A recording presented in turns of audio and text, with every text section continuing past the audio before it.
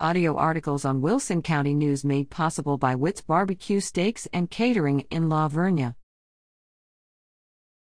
Lady Mustangs beat Gonzales, 9-6. The Nixon Smiley Lady Mustangs softball team traveled to Gonzales March 5 and beat them 9-6. It was an exciting game to be a part of. Overall, our offense and defense executed well. We did have one inning of multiple errors in the sixth inning, but our girls fought through adversity, bounced back, scored 3 runs, and took care of business defensively. The Lady Mustangs took on Carrizo Springs March 9 at Medina Valley. Please come out and support our Lady Mustangs and wish them well.